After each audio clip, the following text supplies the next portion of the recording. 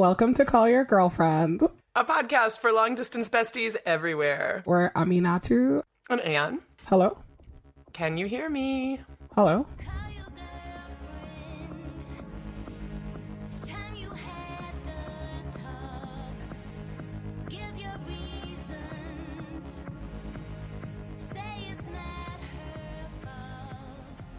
We talk about current events. We talk about current events, friendship, Beyonce, and politics. Pretty much in that order. And we have an agenda. We have sort of an agenda that we used to set, or maybe we still do set for our personal check-in calls, and we've just made it the agenda for this podcast, save for a few deletions to preserve our privacy. Yes, privacy is very important to us. It wouldn't appear that way, but it is. In this era of high Snowden bullshit, it's very important. Are you one of those people who has a piece of tape over the camera on your laptop? 100%. I donate to the EFF, Anne, of course. I don't have one, but I just relish being extra gross in front of it. I mean, I have it mostly because I don't want any of my friends to see me doing dumb shit. Not if the NSA wants to hack into this computer, God bless. Right. Godspeed. So we're extra, well, not extra long distance, slightly extra long distance this time because I am in London and you are in New York. Yeah, how's London going? Let me tell you, it is gray. I know I should have expected. I heard you guys were having a heat wave. I think it was 71 degrees. What's going on? It was sunny for 2 days in a row, but that was kind of an aberration. But here's what I don't understand. It's there's not, I feel if I lived here permanently, I would be obsessed with things that made me feel like it was sunny and warm. So all these cafes have sandwich boards outside that say, "Come in, it's sunny inside." And it's actually, you're playing Radiohead and your Wi-Fi doesn't work. That is not my definition of sunny inside. Oh my God. Wi-Fi also doesn't work in Brooklyn. I don't know what to tell you. I keep saying this to people and I feel that somebody's going to get mad at me, but it's true. I was I have lived in Sudan and we had better Wi-Fi than we have in South Brooklyn. I don't understand. When I say the internet is bad here, I mean it's not as bad as Brooklyn. Nothing is worse than Wi-Fi in Brooklyn. Thank you. Thank you for acknowledging that. I've been around the world and nothing is worse than the Wi-Fi in Brooklyn. It just does not work. We should get you a sat phone or something. I've just given up. I don't know what's going on in the world anymore because there is just bad Wi-Fi. Anyway, well, I have a little bit of news. I'm moving to San Francisco, Anne. I confess, I learned this before we recorded this podcast. However, I will express to you in person again both how proud I am of you because you're moving for an incredible new job, but also my shock because I never thought you would be on the West Coast with me. So here are my feelings about this. I am obviously excited about my new job. I am very trepidatious about my new location. San Francisco, I'm a little weirded out about it. One, who knows? Maybe I won't even move because we can't afford to live there. Hello? The rent is stupid. The rent is too damn high. The rent is too damn high. That's not even funny to me because I'm in the middle of house hunting right now. But think of all the apps that you get to use that are only available in San Francisco. There's a whole subcategory of apps that are only location specific applications. Totally. That's we've launched in San Francisco and are planning to launch in 2 more cities as soon as we get 8 more rounds of funding. You get to try all those apps.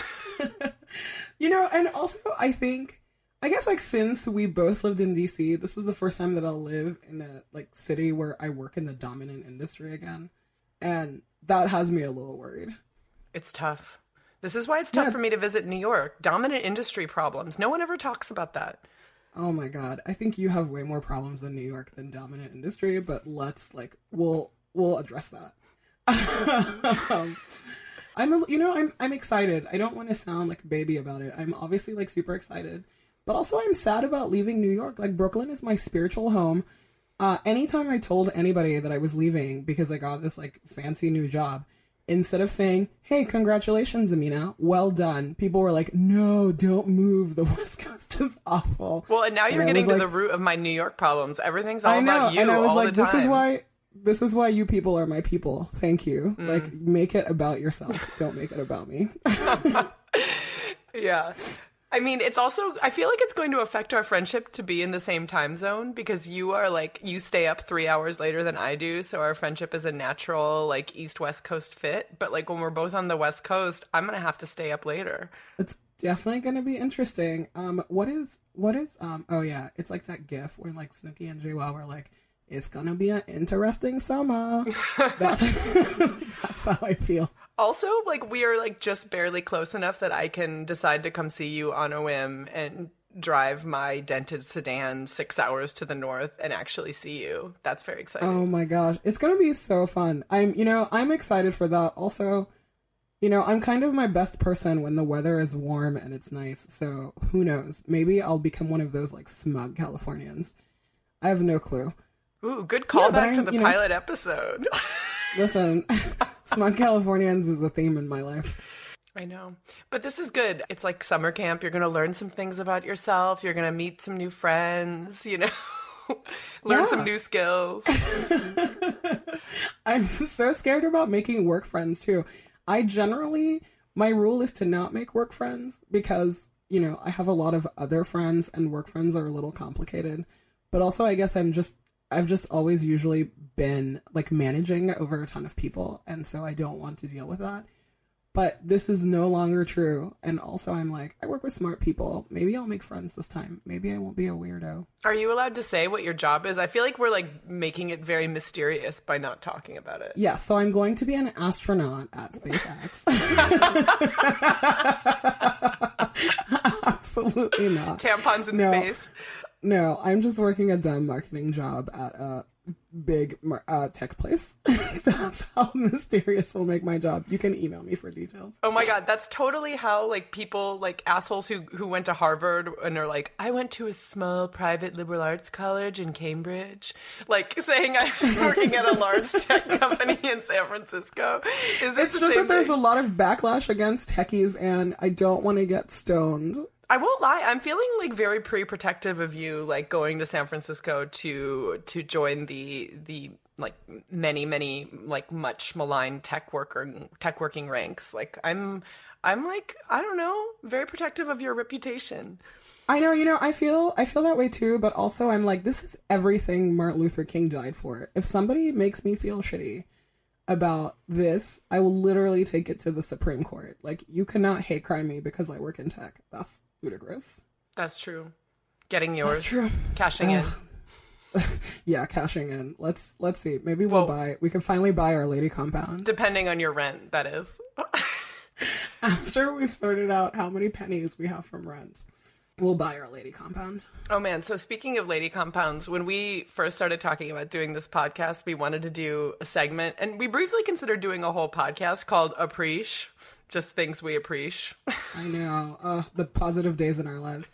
It's good. Stay in posy. But one from like the past week is that we are both long-term proponents of the kaftan, the muumuu. It goes by many names, all of them like wonderful, for a long flowing garment you wear around the house or outside the house that just sort of lets it all be free in the breeze. One of my sort of coworkers at The Cut at New York Magazine wrote this amazing appreciation of the kaftan and how to get your body kaftan ready for summer. That is just the most appreciate-worthy thing of what has been a semi-difficult week of news. I know, right? Which is, we plan our entire lives around wearing kaftans, so obviously we're the core target of that whole article. But I love that. I just love that there are women in, I guess, like the Western world who wear kaftans, because kaftans are my cultural heritage and there was never anything like newsworthy about wearing them.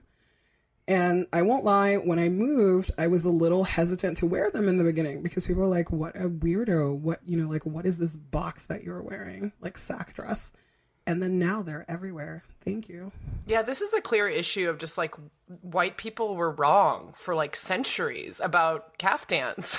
And people were wrong about a lot of things, but the caftan thing is particularly egregious. I mean, because it would advantage, like, you know, centuries of white people to let it all hang out under a flowing garment, and like it's like the most self-interested thing, which normally white people are all about. And how many caftans do you own, Anne? Oh my God, I own so many. When I was trying to pack for the desert, we do an annual trip to the desert every winter with a bunch of ladies, where caftan wearing is not mandatory but encouraged. And my friend Lara was at my house watching me pack, and I just kept finding like hidden caches of caftans, like in corners of my closet and like under the bed and like stuffed in the back of drawers. Oh man, actually, on the street in London a few weeks ago, I passed a woman wearing a Frida Kahlo caftan. Like it was like a full size like Frida Kahlo self-portrait on the caftan. And the back was already glorious. And then I turned around to kind of like, you know, like do like the lady outfit checkout, like give her the eye. And I saw it was a Kahlo portrait, and I like almost was muerto in the park. That's right there. Perfect. Yeah, so good. Every once in a while, though, you get a caftan that, you know, a white lady made because it's so preposterous. Tell me, like how what's the tell? The tell is like pearls on them. I'm like, I don't understand the bejeweling in like dumb places of caftans. Like I have this one that it has jewels like strategically where your vagina is. No. And why do you have that? It's because it's so soft. It's just... You know, I try to not wear it outside of the house. I try to not wear it around anybody that, you know, I want to get sexy with, but I will not lie. When it's just me and myself, that caftan is embarrassing as fuck, but it's so comfortable. I mean, I think this brings us to a conversation about reparations. Oh my God, did you read Ta-Nehisi Coates' reparations article? Obviously, the entire internet read Ta-Nehisi's cover story. Well, you know, it's debatable that the entire internet read it because we're also going to talk about faking cultural literacy later. But right. How many words do you think most of the internet made it into? I actually don't know how long the piece was, like, in total. I believe it was 16,000 words. Uh-huh. And average reader went how deep, do you think? I think... You know, like one page, and then they were like, oh my God, this is so tiring. I read it and felt like I wanted to give it to baby Anne. Like I wanted to like tuck it in all of my history textbooks from when I was a kid. Because I feel like it's sort of like, like I had read everything in that article elsewhere, just like never synthesized in quite that way, which is a sign of a great piece of journalism, obviously. But I was just like, yeah, that's what a history textbook is supposed to do? Like synthesize all of this stuff and give you a shorthand for understanding like the way the modern world is. And I just wanted to like carpet bomb elementary schools with it. No, right. I think that you make this really interesting point. There's this woman historian that I follow on Twitter who, I won't name her here because LOL subtweets. She was kind of a little frustrated that she was like, why is Ta-Nehisi Coates making this point that if you are a semi-educated person, you should already know, and everybody is like rah-rah excited about it. And I think that that's like a real tragedy, right? That none of this is new and none of it is like super shocking, and yet most people are just not aware of the history of slavery, the history of Jim Crow and redlining and any of that stuff, which just blows my mind. Like, where the fuck have you been? Or people might say, I'm familiar with all of these things. Obviously, I know all of these things happened, but like the idea that they might have had a cumulative effect has like seemed to escape people, and like that's the real power of this essay.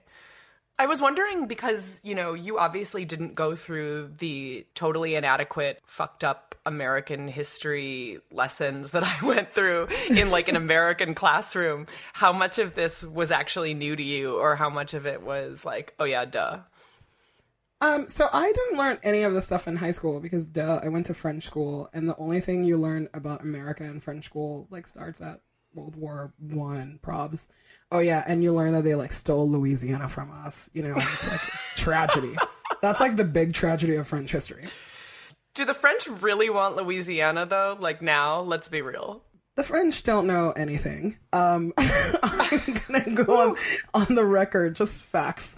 Yeah, you know, it's like you don't really learn a lot about America. We do a lot of American geography, weirdly, in the 20th century, and then it's like World War One and Two, and America is huge.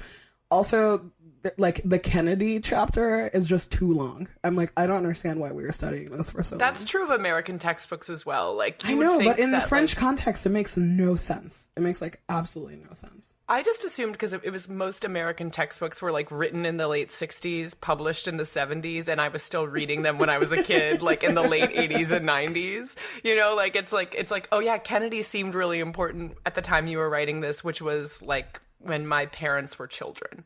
Yeah, no, right, totally. So I didn't know anything about U.S. history or definitely slavery or a lot of the civil rights movement until I got to college. And I think we had like U.S. history requirements, and I didn't have any of them because I went to an international school. So I had to learn. And, you know, the people were shocked. Like, I was shocked. Mostly. Were you like, I can't believe I've immigrated to this country? You know, I'm not going to say that because I think my family was living in Belgium right before I moved to the U.S. and America, for all of its faults, is the best country you can live in if you are a Black person. Black people, believe me, it is terrible out there. Bold statement. Bold statement.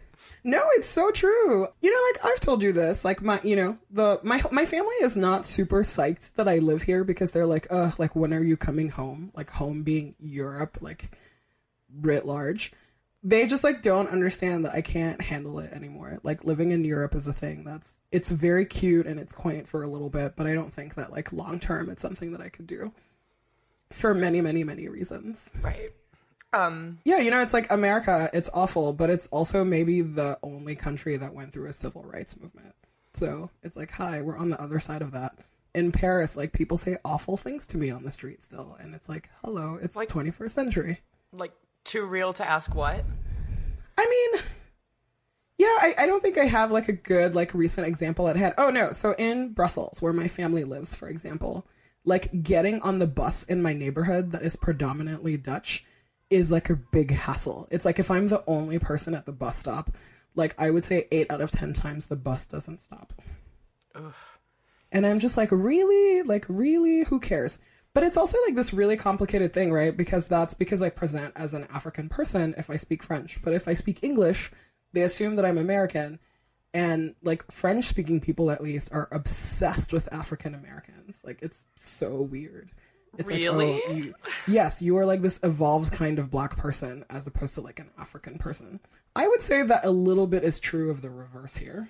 Wow. I mean, also, I just feel like I am more aware of racial politics, like being in Europe, because it's just different than what the racial politics I've grown up around. You know what I mean? Yeah. It's just sort of like, you know, and I wonder how much of that is like, oh, this is like, I'm sick of dealing with that set of problems. Like, here's a different, like, shitty situation that's kind of similar, but like is not frustrating in exactly the same ways. Like sometimes it's like, I don't know. You have more energy to like deal with the same problem but manifested differently. Yeah, it's strange. So somebody else that we know, Gene Demby, wrote that thing at NPR that I thought was really funny. That was how to tell if someone you know actually read Ta-Nehisi's Oh my God, essay. I missed this. Give me the quiz. Oh my God, it was so good. He was like, number 1, they talk a lot about slavery. Number 2, they talk a lot about the logistics of reparations. And number 3, they talk about affirmative action or hashtag welfare. And you're like, I see you. You did not read this. I see you. New Republic people, you did not read this. You missed that whole welfare was created for white people thing.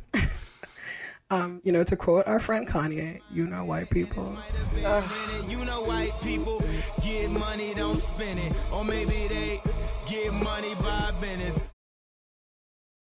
I'd rather buy 80 gold chains and go ignorant. I know Spike Lee gon' kill me, but let me finish. Blame it on the pigment. We live in no limits. Them gold masterpiece ceilings was just a figment. I mean, speaking of Kanye, and speaking of France. Speaking of Kanye and France. Do you want to talk about the wedding? Is this what you want to talk about? I mean, I don't really want to talk about it. The only thing I wanted to bring up about the Kimye wedding is like how old person the choice of Florence seemed. Like, I feel like if you asked like my parents and their friends, like, what would be a really romantic wedding destination, or like, you know, like, I don't know, like they would sort of like choose similar locations to Kim and Kanye. I mean, listen, I can't hate on it because I can't afford a $2.5 million wedding in a chateau. Like, you know, can't shit on that. Yet. But also, I can't think afford that it yet. Can't afford it yet. When I live in San Francisco, after I've made rent at my astronaut job, maybe I can afford this. I don't know. I thought the whole thing was like really funny and over the top. Personally, I enjoyed this wedding experience better than Kim's first wedding. No offense, Kim's first husband. Well, much offense. But I paid even less attention to that wedding. I just think that it's hilarious that celebrities get married just like us. You know, that like by trolling all of their friends' Instagrams, I was able to recreate the whole thing for myself.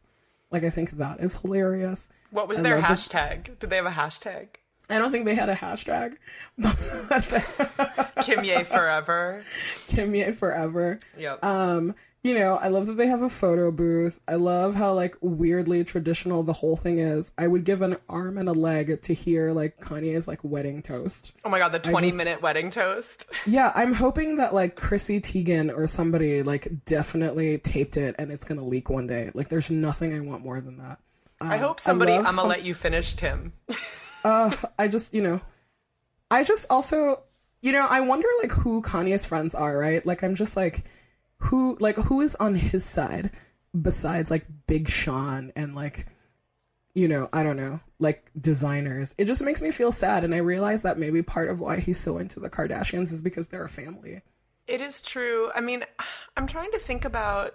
This is not my area of expertise. Like, I've never been good at, like beef or the opposite of beef. I learned the other day on the internet that the plural of beef is beeves, and I was so not into that. That's disgusting, right?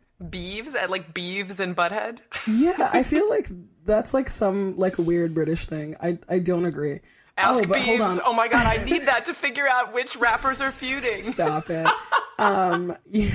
You are so ridiculous. Wait, are you one of those people? Are you one of those people that just doesn't like the Kardashians because you just don't like them, or like? No, what? I actually I'm just not very interested in the show. I mean, I guess I'm kind of interested. This is going to sound like the douchiest thing ever. I'm kind of like intellectually interested in the Kardashians, like as like a concept.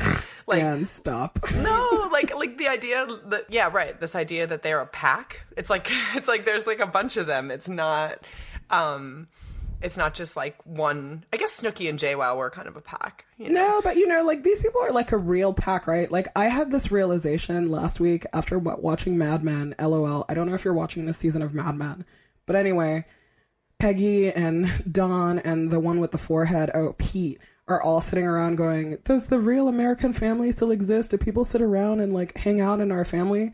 You know, and that's like 1969, and they have anxiety about it. And all I'm thinking is, yes, that family still exists, and they're called the Kardashian-Jenner clan. Like, they're the only family. They're the only family that's left. Like, my favorite thing about them is how they perpetually support and shout each other out over social media. And I had the realization that that's the, like, our generation's, you know, like the Waltons calling each other goodnight. And that's like so important to me. Everybody that knows me is like, Amina, you're a crazy person for how much you like the Kardashians. I mean, I don't think there's anything wrong with that.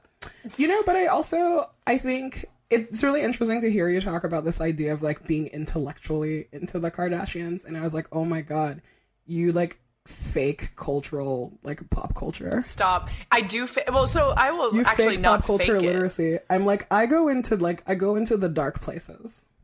See, okay, listen. I go into the dark places with some things, but I never said, like, I know everything that's happening with the Kardashians. Okay, but you're, like, top line level know what's happening. Avi, you know, because you're, like, in my family, so I have to tell you. Right. I gotta share the shit with people. I know what I learned from you and what I hear on the read. You know, like right now I'm really worried about Rob Kardashian because he did not go to the wedding. And I'm like, Rob, like, what's going on? But, and here's the thing I know from listening to the read, the fam was tweeting their defense of his, like, I don't want to lose weight. And that just supports your Kardashian family support theory. They are. They're like the most supportive family you can be a part of. And that's why I'm excited that Kanye is in that family, because he needs a lot of support. Okay, back up. I want to address this allegation that I was faking cultural literacy. You thought I was going to let that slide. Okay, tell me, Anne. Tell me how you really feel. This is a New York Times essay. Was it in the magazine? I don't know. I would say that it was in the magazine, but I didn't read it, so I would fake reading it. JK, I read it on the internet. It's in the magazine. Okay. It felt like magazine, but I read it on the internet, so that was just a guess. But basically, I think it's Sunday Review, probably. It sounds like Sunday Review. Oh, yeah. This essay argues that if you say, for example, oh, yeah, that sounds familiar, or like, I think I know who, like, Rob Kardashian is, but I can't place it. You have no idea what you're talking about and haven't read the article. Or when you start talking about affirmative action, you haven't actually read Ta-Nehisi's cover story about reparations. We all just fake it with everything and read a couple of tweets and pretend that we've read the whole article. This is what this essay says. I do it sometimes, but I don't think I was doing it with the Kardashians. I wasn't like, let me tell you about the Kardashians. I mean, so here's I guess, I read that thing and I was not shocked, right? It's one, the way that you can always tell people who are faking cultural literacy is that it's like the race to be the first to tweet something.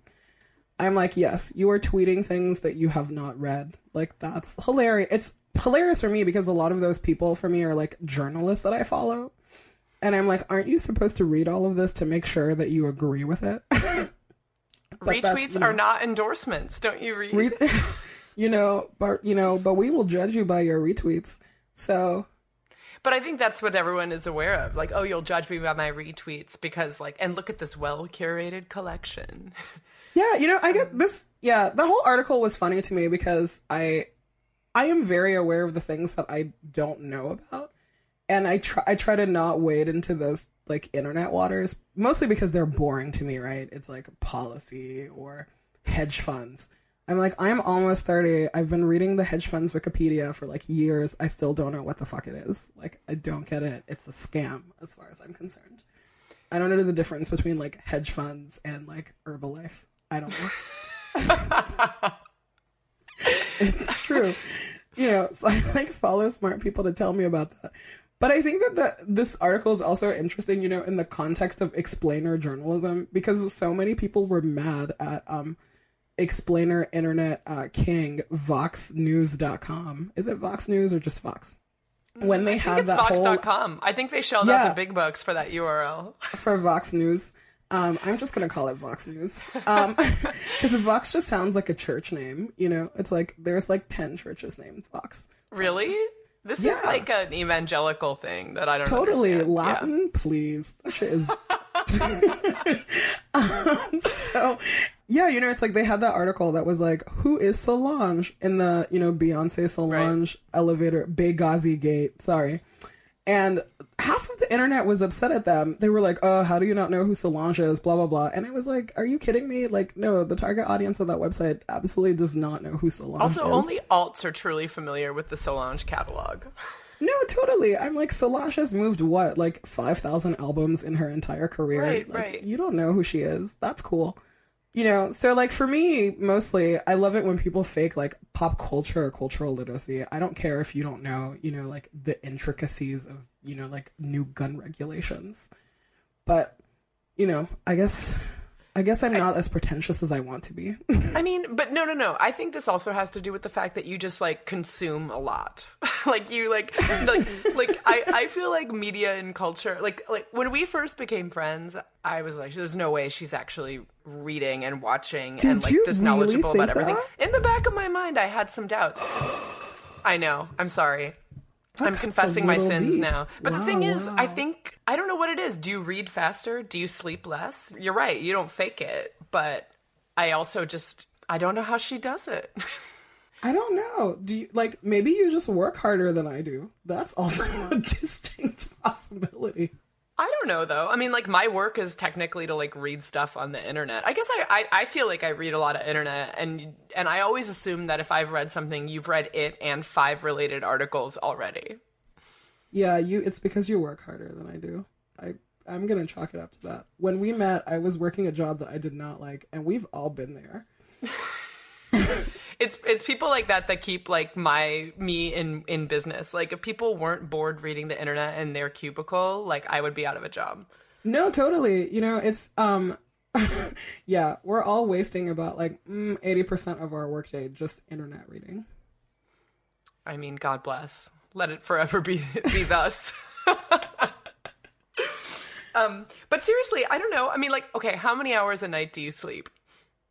Me, on a good night, like maybe 5. Okay. Like a good night meaning a night problems. You get a lot of sleep? I have sleep issues. Remember, we've talked about this. I know, but I'm just saying it gives you a lot of time to read the internet. I need like 8 hours. Handicaps for reading the internet. I love it.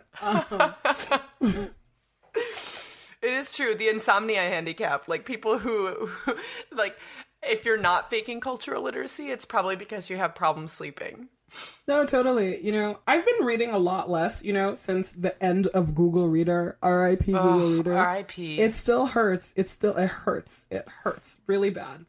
But I think that's what made me conducive at, like, reading the things I wanted. You know, it's like you can curate your own internet experience.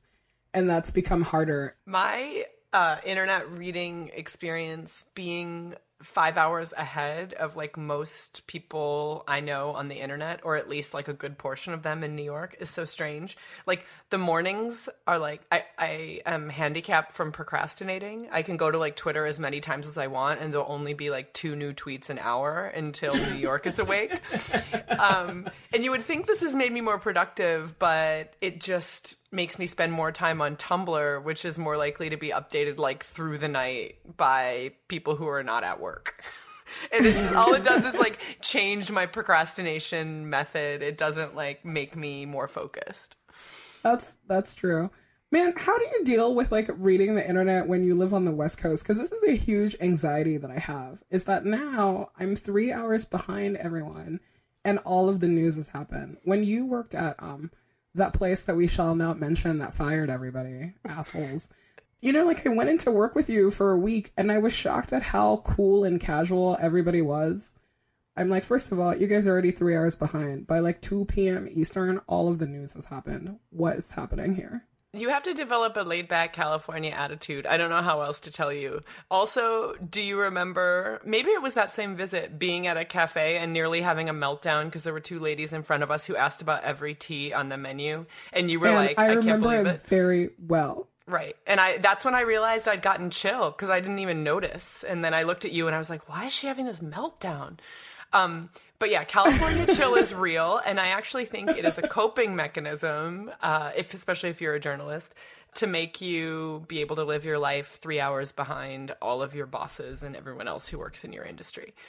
I don't know. I just wake up and the internet is like full and bursting with a bounty of links. But you wake up a little earlier than most people. Let's be real, because you are afraid also of being a little like far. I know, but like even if I'm up at 7, it's still 10 on the East Coast, and like, you know what I mean? It's not like there's not like that you're really beating there's no beating people on the West Coast. Like if I like, you know, I don't know, to file something first or tweet something first or other shit I don't care about, I guess I would have to do that by staying up late. There's no like wake up early and do it unless I'm getting up at like 4 a.m. and I'm not. Oh my God, you're right. I'm going to move to California and 3 weeks in, I'm going to have a meltdown. Oh my God. You're going to recalibrate. I don't think I can ever recalibrate. This is who I am. I'm an intense person inside. I think that there is a mandatory chill that California imposes. And you can get there with extensive amounts of marijuana. You can get there by like realizing you can't be first on the internet. There's a lot of ways to get there, you know. It's true. Everyone has their own path. Mostly what I don't like is like the bullshit, like we're chill, but really it's that you're lazy. Like that's what I can't stand. And I think that's the vibe that LA gives me. So hopefully this will not be shaking true my in San head. Francisco. No, it's true. It's like all these people that can't pay attention at you because they're like, hey, I can't serve you tea because really I want to be an actor. That's my dream job. Oh my God, and I'm that like, is such... listen, you are I can't getting even so speak. angry. I'm like Maybe- apoplectic over here. You're getting I'm like, so angry. I'm pushing all your buttons on Oh my purpose, God. and I love it. I'm like whipped into a frenzy. My lower back is sweating. I'm like, this I know. is the way to I get wish me we were in the same unchill. room because I can literally see like your shoulders, like just getting arched. Like My Anna's, arms like, are you're in, crossed. like, My yeah. body language says step off, like your Yeah, California you're like stereotype. about to peacock me. It's cool. I see you. Well, you know what? Look, this is why we have this podcast. We're going to do a California chill check-in every episode, and we'll see where your chill level's at. It's just gonna be me in fetal position, like screaming, like take me back to New York. I'll be like, point to the emoji that expresses your feelings. Oh my God, I know gonna make you a exactly what chart. emoji it is. It's crazy. Hey, did you see that question that we got from Natalia about why, I guess like when straight women call each other girlfriend? Yes, so after we announced the name of this podcast, our friend Natalia, who lives in the Bay Area, right? No, Natalia lives in New York. Oh, She lives in I was Dumbo. about to say... I don't know how to tell you this. She's a power lady. She lives in New York. Oh my God, I cannot with you. Just stop. I'm like holding my hand at the microphone saying stop. I'm sorry, if you did a survey of power ladies, most of them live in New York. The other half of them live in San Francisco and then sprinkled in the rest of the country. Oh my God, I'm dropping I'm just this saying right this now. to make you angry. I know Power you ladies are. live I know you anywhere. Home is where the heart is. Home is where the Wi-Fi connects automatically. Exhaling. You're fine. Anyway, our friend Natalia, who lives in New York, she's my friend on the internet, clearly, because I do not know where she lives, asked us to address the phenomenon of ladies who don't date ladies, which would describe the both of us, calling each other girlfriend. I guess I didn't think too much about the like sexual identity politics of the name of this podcast, I confess. Did you have thoughts for her? I mean, I didn't really. I guess it's more about spelling, right? Because like people always say that's my girlfriend if it's 2 words, but if it's 1 word, it's I guess it's girlfriend. Yeah, talk about faking cultural literacy. Anything that's like smart about like gender is Well, the sub part of her question was, and I wish we should maybe like find the tweet and actually read it, but the sub part of her question was like, and why is it totally fine? Like, you know, women don't have any problem blurring that line, but like, you know, you'll never hear 2 straight men calling each other boyfriend. I guess I don't know the why, but all I know is that that's very comforting to me as a woman, that it's like not threatening, at least in the context of other women, to, you know, to identify with that kind of language.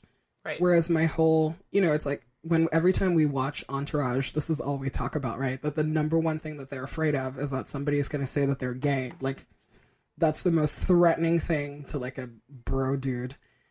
Right. Whereas I'm very excited at the prospect of someone like thinking that we're like actually a couple. I know, right? It's sometimes it makes me sad. I feel like it's a personal failure that I'm not more gay. I know. Me too. Me too. Yeah, you know, we can't all be perfect. We cannot all be perfect. It does. It makes me really sad. If I ever have children and they turn out straight, that will definitely be a personal failure. Oh my God. Especially, I think about this a lot. If I ever had a male child, he would be at least half white because I'm white. And then what if he's straight? Like, think about all the deprogramming that's required. Like, I know. If he's gay, that just makes it a lot easier. It also just makes him a lot better. I know.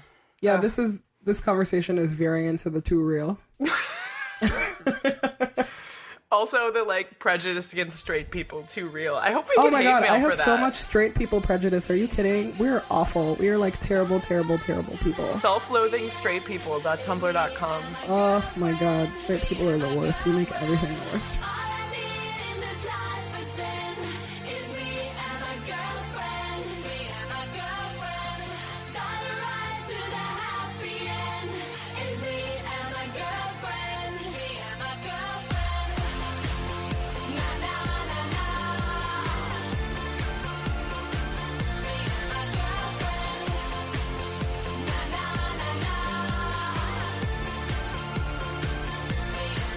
Did you read any menstruation news this week? No, I didn't read any menstruation news. Was there pertinent menstruation news? No, I didn't have any, sadly. Yeah, I didn't read the news. I was not on my period. So all in all, it was a good week for menstruation for me. Yeah, a non-issue this week. It's crazy. I like except checking I in think... with our periods. I was talking to somebody, though, who was like, what are all natural homeopathic ways of stopping your period? And I was like, girl, I can't help you. That's... Wait, like, is that a thing other than like starving yourself and exercising too much as a way of stopping your period? It's like it's like if you are about to go like on a sexy weekend that you don't want to get ruined by your period, and it's like day, like nature's lubricant. Why would you want to stop that? Yeah, like day 0.5 of your period. What's the hippie way to stop that? And I was like, hippie remedies don't work. Like everybody knows. Oh my God. Speaking of hippie remedies, I went into a health food store in London today and I realized that I hadn't seen kombucha in weeks. I was like... Did you get a road booch? I definitely did not, because I was carrying several heavy sacks of groceries. Okay, put down your weird British kombucha, Anne, because we're going to step into a phone booth deep into space to talk about rom-coms with our good friend and super smart writer and A++ lady, Lindsay Weber. Hi, Lindsay. Hi, everyone. Hey, guys. I feel like really honored and privileged that you would invite me to test out, the podcast. Lindsay, did you read that New York Times A.O. Scott review of that new Drew Barrymore movie? It was like up in my feed, up in my face. And it came out actually the day after I saw Blended in theaters, to everyone's dismay that how dare I go see this movie. Well, did you like it? Tell me. Well, so I didn't hate it. I kind of went in with really low expectations, but I'm a huge Drew Barrymore fan, and I'm a huge fan of, those two. 50 First Dates is one of my favorite rom-coms of all time. Me too. Adam Sandler, I just can't with Adam Sandler. I'm sorry. I think he had a thing, and now he definitely does not have that thing anymore. Here's a question. Does he sing in a stupid voice in 50 First Dates? Does he sing in a stupid voice? Yeah. Yeah. Nobody can with Adam Sandler. You only can with Adam Sandler and Drew Barrymore. That's the secret. I mean, I will say, I'll never forget, Adam Sandler is from New Hampshire, and my parents and my brother were really into him. And I remember he had a comedy album that came out, and it had a song about having a piece of shit car, but it was sung, in a reggae form. And my mom thought that was the epitome of high humor. She played it every day. She thought it was the funniest thing she'd ever heard. So after that, I always have, love for Adam Sandler. But I can tell you what I thought about Blended. I mean, I went in kind of expecting nothing, and I ended up actually feeling genuine emotion. Underneath all of kind of the silliness of Adam Sandler in that movie, there's a genuinely sweet story. And what is that story? It's a man and a woman, one of which is widowed and one of which has an awful ex-husband. And they each have kids of the opposite sex of them. So Drew Barrymore has 2 boys, and Adam Sandler has 3 girls. And they meet and they don't like each other. It's a very traditional, the apartment style romance where they are not friends. And then they end up in a silly situation. Yes, it's in Africa. Yes, it's vaguely racist. Let's not even get into that. But beneath all of the silliness of that trip, they kind of raise each other's children, and then they fall in love through that kind of mutual admiration of each other's, caretaking. It's a rom-com for adults on their second marriage, okay? I was going to say, the target audience for rom-coms for adults, is totally us, because It's Complicated remains one of my favorite movies of all time. That's a great movie, yes. At least for the past, 2 or 3 years, at least twice a year, some film critic usually writes, the rom-com is dead. But am I incorrect? Amina told me you were a rom-com optimist. I mean, I kind of see indie rom-coms that I love all the time that are still coming out. I just think that kind of big budget films are not rom-com right now because of the way that the industry kind of goes in cycles. Blended did not do well in theaters. There will not be a Blended 2 to no one's dismay. But but Best Man Holiday came out this past year and did incredible, and no one thought it was going to do well, and they're making another one immediately. So you really don't know. There's just different, it's not just a simple kind of equation that you can put together. You can't just put two really attractive actors together anymore and say, here's the rom-com. I guess, like, the shift for that for me that's exciting is that we're getting more and more, like, lady buddy movies, like The Heat. Mm-hmm. I'm, like, down for big budget studios, like, paying for that kind of shit. Yeah, I mean, a lot of it, too, is kind of just, like, they have these women who they want to focus on, and they maybe don't want to throw them in a rom-com. You know, they want them to do well, and they know what does well right now, which is kind of this, you're right, this kind of vaguely scatological, what is the word? Poop jokes. Movies with poop jokes. You know what I mean? Like, that is what is doing well. So when you have a comedic actress like Melissa McCarthy who's killing it, even like Sandra Bullock who did rom-coms and is now kind of leading the line, they're going to put her in the stuff that's going to do better because she can do anything. I was away this weekend and 27 Dresses was on, and every single lady in my weekend was like, "Oh my God, we have to watch 27 Dresses," which is kind of a terrible movie, minus this like great Benny and the Jets scene that happens. And it was really interesting because they were all talking about how they hate Katherine Heigl, right? And Katherine Heigl is the number one lady that's been accused of killing the rom-com, which is actually bullshit. Like, all of her movies make money. I think it's great that more and more women can speak about sexism in movies. Like, Katherine Heigl is the only person that, like, called Judd Apatow for the way that he treated his female characters in Knocked Up Right. But, like, you know, you see, like, oh, the rom-com is dead, but it's just, like, the big budget rom-com. Like, this weekend, The Obvious Child comes out with Jenny Slate. I don't know if you guys have heard of that. It's supposed to be incredible. So, you know, it's about, you know, a woman. It's like it's based around an abortion, but it's like a kind of it's a rom-com. It's a small rom-com. It was partially funded on Kickstarter. You had a while ago now, but Drinking Buddies, which was a wonderful rom-com, which you should definitely all watch. About Time came out last year. That was wonderful. Did you guys see In a World? That was one of my favorite movies last year. I love In a World. Yeah, even kind of the silly ones. You know, last year I really took a liking to last year. There was a movie that came out called Warm Bodies that was like a zombie rom-com, which sounds awful, but it was really adorable. And actually, I don't think it did so poorly in the box office. I might be wrong. Anyways, it's not like these things don't exist. They're just not. You know, the big budget that we're used to seeing, which was totally oversaturated with like the Katherine Heigls and 27 Dresses, Something Borrowed of the world. You know. Oh my God, Something Borrowed is so awful, but I watch it every time. So bad. It's so bad. So bad. So bad. Well, thank you so much for joining us, Lindsay. Oh, anytime. I hope that come back anytime. Thanks to Lindsay Weber. You can find her on Twitter at Lindsay Weber. That's Lindsay with an E and Weber with one B. Or on vulture.com. Every day, pretty much.